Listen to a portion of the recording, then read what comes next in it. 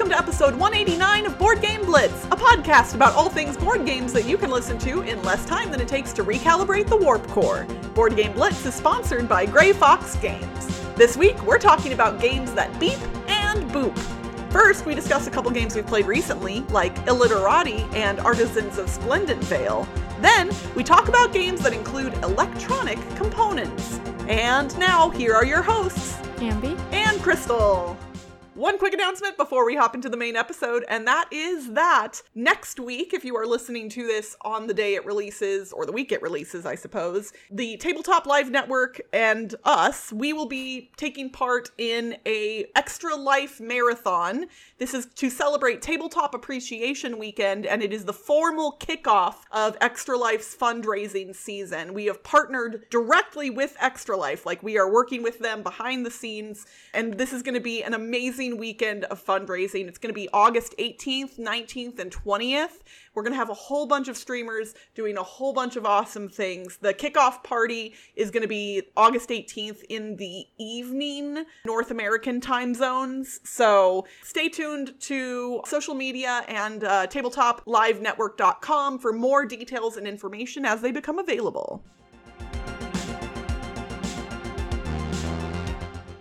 Recently, I got a review copy of Illiterati, which is a cooperative word game published in 2023 by Gap Closer Games, designed by Gary Alaka, Rob Chu, and John Kang, and art by Audrey Jung. So Illiterati is a cooperative word game. The theme is that there are these Illiterati, which is an evil organization that's trying to prevent people from being able to read, and you're a member of the League of Librarians to save the books. And so the way you play is there's a bunch of letter tiles in a bag and you're drawing them out and trying to make words. And each round there's a real-time round of 3 minutes where you're all making words, and you can trade tiles with other people and stuff. So it's all communal tiles kind of. But at the end, depending on what mode you're playing, there's only a certain number of letters that can be unused in the library. Either 3, 2, or 1 or 0 or something. I don't know, depending on the difficulty. So you're trying to make complete words that are 3 or more letters long. And then you're also trying to make words that fulfill a certain condition. So each person has a little book card that has a condition, like you have to have at least 8 letters and at least 3 of this symbol, because each letter has some of the letters have different symbols on them, and then it has to all be related to food or something. So you're trying to make words that are in the category of food, and you can do multiple words. It doesn't have to be one 8-letter word. It could be a 5-letter word and a 3-letter word or something, but you just need at least 8 letters making food things, and then you fulfill your book. Difficult. Yes, it is difficult, kind of. But actually it's not too difficult, because I've won every game. So I played 3 times and won every time, although I played on the easy, or the normal mode, kind of. So I played at 5 players, 1 player, and 2 players. I think it might be best at 3 or 4. The player counts you did not explore. Yeah. So when I played at solo and at 2 players, it seemed like there were too few letters for variety. You can redraw once per round. Oh, and I forgot to mention, between rounds, there's the Illiterati phase. So that's when the villain cards come out. So they have villain cards that do different things. Like if you have a 4-letter word, then you have to discard 2 letters or something. The thing is, each round, you're getting new letters, but you keep the ones that you already had unless you made your book. So if you made your book, you turn in those letters and then you get a new book to complete. But if you didn't make your book, then you keep those letters because you're working for the words. So you kind of have some of the words in the book done theoretically, or you just don't have anything done yet. but you get more letters the next round, which can be good and bad, because you have more letters to work with to make words that you want to make, but you also have more letters that you have to make because you can't have that many letters that are unused. So actually for us, a lot of the times the villains actually helped us by getting rid of some of our letters.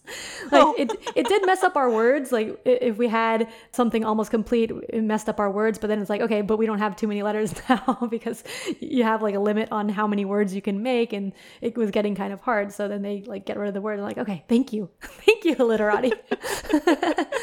But yeah, with 1 and 2 players, it was a little few letters, but then 5 was a little too hectic, I think. So I think 3 or 4 would have more letters, but then also more collab and stuff, because with solo there's no collab back and forth. Yeah, good balance of enough variety in letter selection, but also less chaos. Mm-hmm. So I think, it's probably best at 3 or 4. I think there's not that many votes on Board Game Geek, but people say it's best at 3 on Board Game Geek out of the few votes that it has.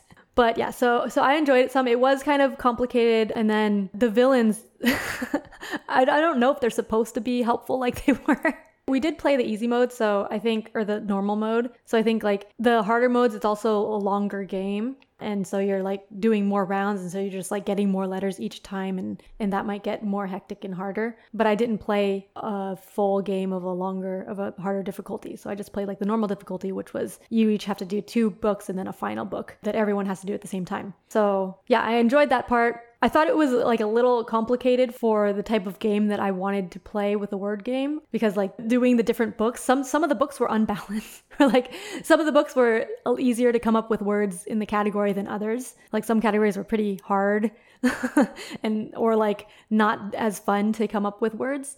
Like I had, words that rhyme, that was okay. Or like words that have the same starting letter and ending letter, that one was pretty hard.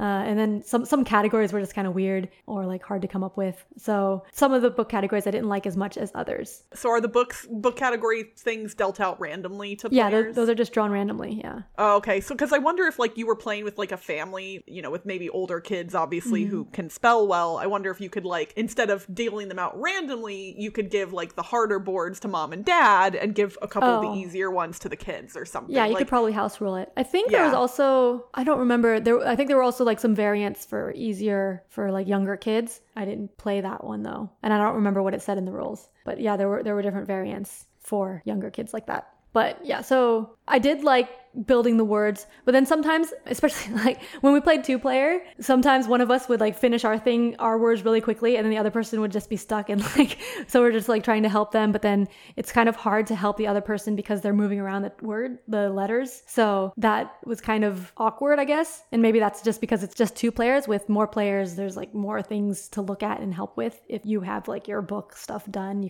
it might be easier to help other people. So probably 3 players or 4 players would be good. 5 players was pretty fun, but yeah, it was just so hectic at 5 players. But yeah, that's Illiterati. The game that I'm actually going to review today, it's a follow-up because I did a preliminary review of Artisans of Splendent Vale a number of episodes ago, like quite a while ago now. I started playing the game back in January, and we are recording this right at the beginning of August, and I have now completed the entire game. So the campaign is done. I technically could play it a tiny bit more if I wanted. I'll explain more about that in a moment. But just as a very brief reminder of how Artisans of Splendent Vale works, it is a game designed by Nikki Valens and published by Renegade Game Studios. This game is played kind of primarily in 2 different ways throughout the course of the game. Every player has a book for their character that has a lot of written passages in it.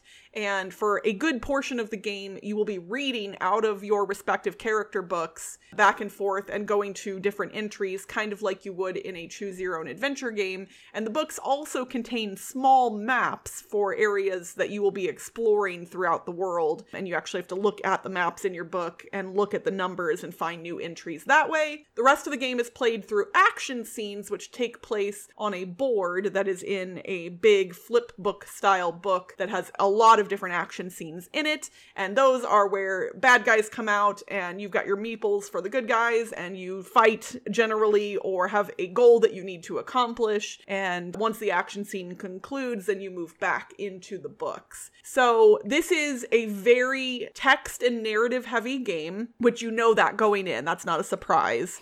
And I can say, having played through now the entire campaign, it is an absolute delight. I have some little issues with it here and there. There were some typos in the text, which I think when you have a game that is this text heavy, that's nearly impossible to avoid. And there were some mistakes as well, which are a little more problematic. Some of the action scenes were missing text. Some of the book entries were also missing text. This is not pretty rare. That was not super common in most of the things we encountered. And the designer, Nikki, has been responding very diligently to people on on the Board Game Geek forum. Whenever they have a question, Nikki answers, and somebody was compiling kind of a FAQ errata list for people going in. So I would say if you do pick up this game, that might be a good thing to glance at up front to see if, you need to adjust anything. But for the most part, it didn't really affect our experience. I just wanted to mention it. The other thing that was a little bit annoying was throughout the course of the campaign, the action scenes got progressively longer and longer. I appreciate a game that, starts off quick and easy. Obviously, your characters are less powerful and less able to do things. And so as the game progresses and you get stronger, harder enemies are going to take longer to fight. So that does make sense. But some of the action scenes toward the end of the campaign were really long. Like, there were days where we were like in the middle of an action scene and we'd be like, okay, we're taking a break. Because wow. Some of them would take us like 2 or 3 hours to get through. Wow. Mm-hmm. Admittedly, we were playing 2 players, and if we were playing with a different player count, that might have differed because the number of enemies that spawn in certain action scenes vary depending on your player count. Also, the 4 main characters that can be played in this game are all very unique and different, and since we were only playing 2-player, we only had 2 of the characters' books in play. The game does a really good job of making sure that doesn't lock certain abilities behind a wall for you. Basically, all of the characters have very cool and unique things that they can do, and you will not see certain things as a result of not playing with all 4 characters, but, if there's a special ability that can, enhance a weapon, for instance, and only one character has the ability to do that innately, there is a card that you can experience in the game that gets put into something called your interlude deck, and when that card gets pulled, your character can go, quote-unquote, visit that other character that's not in the game,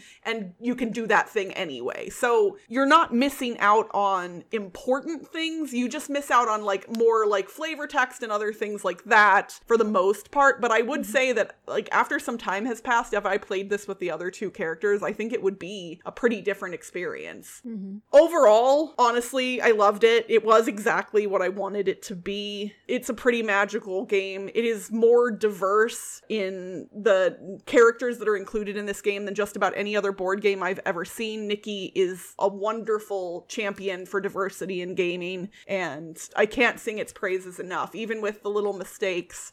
If you like a really strong narrative and you want to go on an adventure and you want that adventure to be cute as heck, this is the one for you. Literally, birds are called burbs in the game, BIRBS. That my partner was like, wait, did you say burbs or does the book say burbs? And I was like, oh, the book says burbs. So wow. That's you get some cute stuff in there. This is only certain character specific, obviously, but I loved it. So I wanted to follow it up. I would recommend this to anybody who likes that style of game. So then, Ambi, I wanted to do a quick follow-up to a review that you did just in our last episode. You reviewed Challengers, and I said I was interested in it. Mm-hmm. Well, I have now played Challengers on Board Game Arena. Uh-huh. I'm obsessed. Oh, really? Yeah. I heard it wasn't that great on Board Game Arena, but... I don't know. It's one of those occasions where it's kind of hard to fully understand why I love it as much as I do. Because I went in really, I was like, oh, I think I might like this a little bit, but I didn't have high expectations, and I'm obsessed with it. I want to play it all the time. Wow. I don't care if I have to play against the robot. In the Blitz Discord, we had 7 people the other night. We played Challengers. Then the next night, we had 5 people. We played Challengers. I was like, yes, please. I want to play Challengers all the time right now. So it is relatively simplistic. I think it kind of appeals to I don't really enjoy deck builders for the most part, but I like thin or small deck builders, where you don't have to manage a large amount of cards. And this definitely fits in that wheelhouse. And my partner also pointed out that this is actually it's similar mechanically to Marvel Snap, the app that I was obsessed with a few months ago. It's actually a little simpler than that, but he said that might be a reason I like it too. And I said that seemed valid. So I just wanted to say to anybody who was seeing Challengers win awards and being like, why did it win an award? It's just war. It isn't just war. And you should play it because it's fun.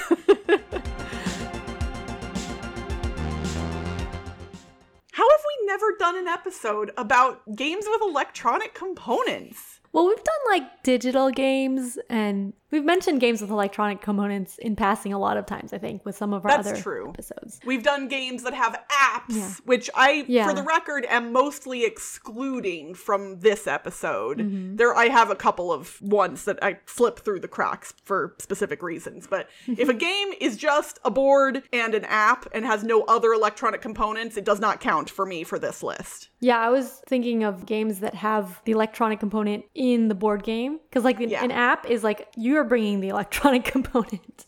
Yes. But I was thinking like, I was trying to think, what games have I had that like, I need to put batteries in it? Right? Yeah. But that like terrifying moment when you take like this is more the 90s, but when you take a game off the shelf and you open up the little trap door and the battery acid is leaked out and you've got that white crusty stuff and you're like, no! Yeah. You all know what I'm talking about. But yeah, like the games I could think of were mostly games from my childhood or like current children's games maybe. But one that my parents recently brought out of the attic to play with my kids when we were there was Mr. Bucket, which is a children's game. It's a bucket that like moves around on the floor and spits out balls, and you're trying to scoop them up and put them back in the bucket. You have your certain color. So you're scooping up with a little shovel and trying to put it in the bucket, and then the bucket's like moving around and spitting out balls and spinning. I remember seeing commercials for that game. I don't think I ever owned it, but like, does it end? How do you win? I think when you get all of your color in, like you press it or I don't remember how you stop it, but like you do something and then it'll stop it. Because guaranteed, like I would drop a ball in and he would probably spit one back out of my color. Like that seems like it. That happened a lot, I remember. And if you play on like a tile floor, it goes very far. Oh, yeah. Oh man, that's fun. Yeah, I think it seems like board games kind of follow a similar progression to video games, but just on a different timetable. Because video games, have kind of gotten more sophisticated over time. Like you move from, basic PC text-based games to graphics and console games. And then like now we're seeing like VR, like literally like people can go to a place and put on a haptic suit and do like VR games now. And board games started off really just as cardboard and paper, and that was pretty much it. If we go way back, stone carvings, basically. And then the 90s was when electronic components really hit their heyday for the board game industry. And it seemed like everybody was figuring out any way they could to include some kind of electronic component in their games. You like a lot of those. I love those games. They tend to be some of my favorites. I played a lot of them when I was a kid. Mall Madness I still own. Omega Virus we've talked about endlessly I still own. Yeah. I don't own a copy of Electronic Dream Phone, but I want a copy of it. And I don't want one of the like newer editions. I want the original edition with the giant pink phone. I'm not quite sure why I was so smitten with those games. Is it the same reason that kids today are drawn to a cell phone? Is it just fun and exciting and different? Like, I don't know. Because I also was a big reader as a kid. Like, I loved to read. Yeah. But yeah, if you put a fun board game in front of me that made noise or moved, I was all in right away. Sometimes they're scary, though. Like, Operation is like a classic one that had electronic components, but like touching the metal would always scare me because it like does the buzz noise. They did a really good job of making it like not so loud to be obtrusive, but loud enough to startle you every time. Yeah. And so I don't think I liked playing Operation as a kid because I mean, I don't know if I like playing it now, but but because of that. And another game that also startled me is Perfection. Oh, I was gonna say, yeah, Perfection was the most stressful game as a child. It's really hard as a kid. It's still hard to do it now. Yeah. Yeah, because any task is made harder by putting a time limit on it. Yeah. It doesn't matter what the task is. It can be the easiest thing in the world. If you put a time limit on it, it's harder. Yeah. So the 90s is kind of the heyday of electronic games. I mentioned a few already, and there were some other like party games that also started including electronic components like Taboo and Catchphrase, things like that. Catchphrase, yeah. Yeah. I used to play that a lot. There were a lot of kids games that also included basic components like Don't Wake Daddy or Crocodile Dentist, things like that. But nowadays, for the record, like app supported and assisted games definitely seem to be kind of more where the industry is moving. But that doesn't mean there aren't games with electronic components separate from apps in them. They're just, I don't think there are as many. And I will admit, I'm still very drawn to them. I think it may be gimmicky, but I love the novelty of it and I love how unique they are. Yeah, and then I also like that they don't need the phone, because like app ones need your phone and stuff, but then the electronic ones, it's all contained within the box, which is nice. Yeah, I mean, board game night, sometimes we're trying to get away from our phones, right?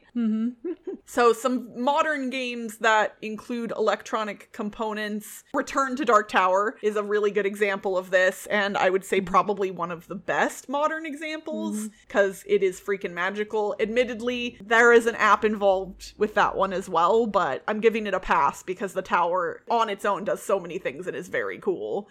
You've got Drop Mix, also uses an app, but very cool. Not app, Flying Sushi Kitchen, which I still... Okay, wait, hold on. Have I never told you about this game? I'm not sure. I don't think so. Oh, Ambi. How have I not told you about Flying Sushi Kitchen? So, it's a game where there's these plastic stalks of bamboo sticking out of the board, and they blow a little bit of air out of the top of them, and you have these little foam balls that look like sushi, and they float above those bamboo stalks. So they're literally floating in midair. Oh, okay. And you have to grab them with chopsticks. Oh, wait, maybe you've talked about it before? I think I have. Yeah. But regardless, it's fully ridiculous. This is like, it very much feels like a game from the 90s, even though I don't think it is. And I love it. It's 2018.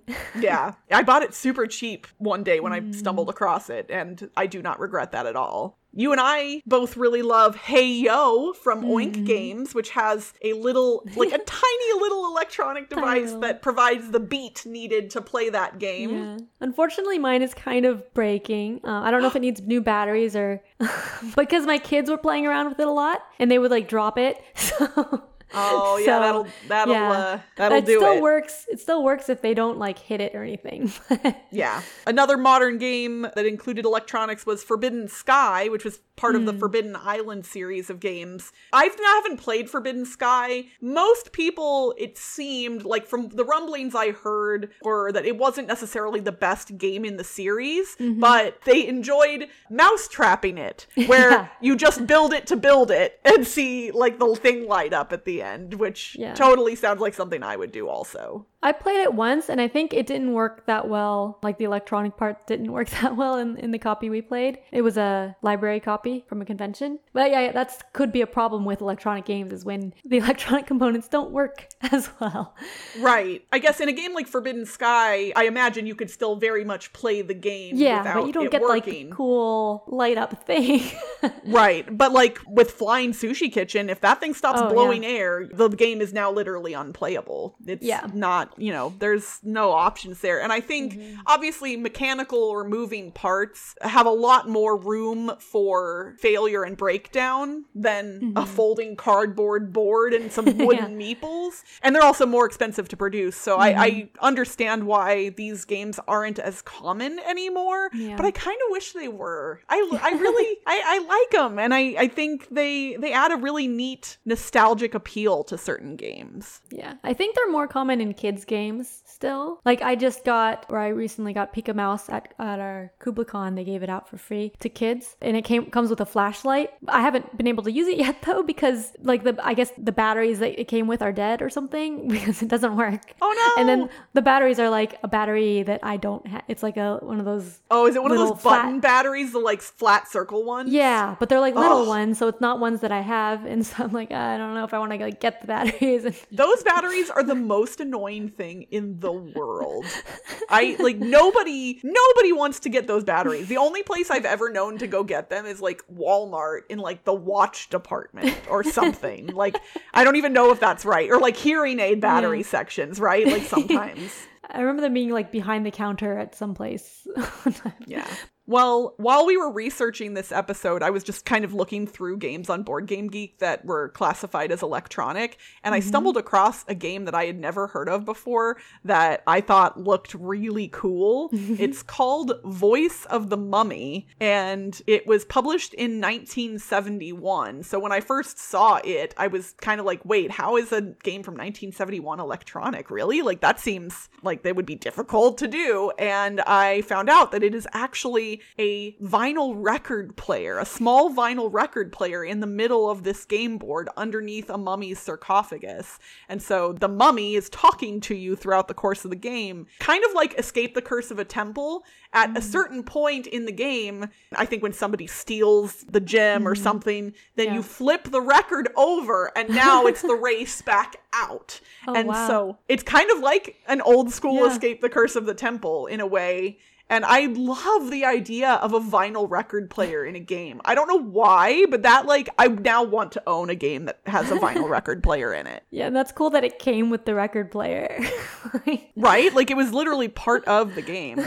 And I actually just clicked on games that are linked with having as components vinyl records. And there are 23 different listings on Board Game Geek that list having a vinyl record as part of their components. Wow. So I might be scrolling through this list and seeing if any of them are worth trying to track down on the third-party market, because this sounds like a fun thing to have in my collection. Well, if you don't have a vinyl record player, though, maybe the other games might not have the player, right? That's true. Yeah, it would have to be part of the game. And some of them definitely don't necessarily look like that would be the case. Yeah, because that's the problem with like Escape Curse of the Temple. I wouldn't consider electronic because it comes with a CD, but you need a CD player separate from it instead. Right. So I just found one called Knuckle Busters from 1973. It's really similar looking to Rock'em Sock'em Robots, but that's electronic. There's literally, it came with a 45 record of ringside sound effects for atmospheric purposes. That's freaking delightful. Wow. Like, Hasbro published it, and like, they didn't have to do that, but like, they basically made Rock'em Sock'em Robots with a soundtrack. Like, that's great. And that's it for this week's Board Game Blitz. Visit our website, boardgameblitz.com, for more content and links. This episode was sponsored by Grey Fox Games. The world of Midgard is about to get bigger because coming to Kickstarter soon are Clans of Midgard and Reavers of Midgard, the card game. And there's small box games, so you won't have to make too much room on your shelf. Plus, don't forget that as a Blitzketeer, you can get 10% off your entire order at greyfoxgames.com, including promos, exclusives, and upgrades not available anywhere else by using the code BGBLITZ2023 at checkout. Join the Blitzketeer community on Discord for game nights, discussions, and more by following the link in the show notes. Support the show by leaving us a rating and review on iTunes or Spotify. And if you like us a lot and want to support us monetarily and get some cool perks, check out our Ko-fi at ko-fi.com/boardgameblitz today. Our theme song was composed by Andrew Morrow. Until next time, on Board Game Geek, the most astounding thing. Game collections are growing, most unusual, so peculiar. Bye, everyone! Bye! One quick episode before... We keep doing that. You keep having quick episodes before episodes. Wait, have I said that before? I think you've said it before. Oh gosh, I don't even remember now. Okay. I probably just remember from like listening to blooper compilations and stuff.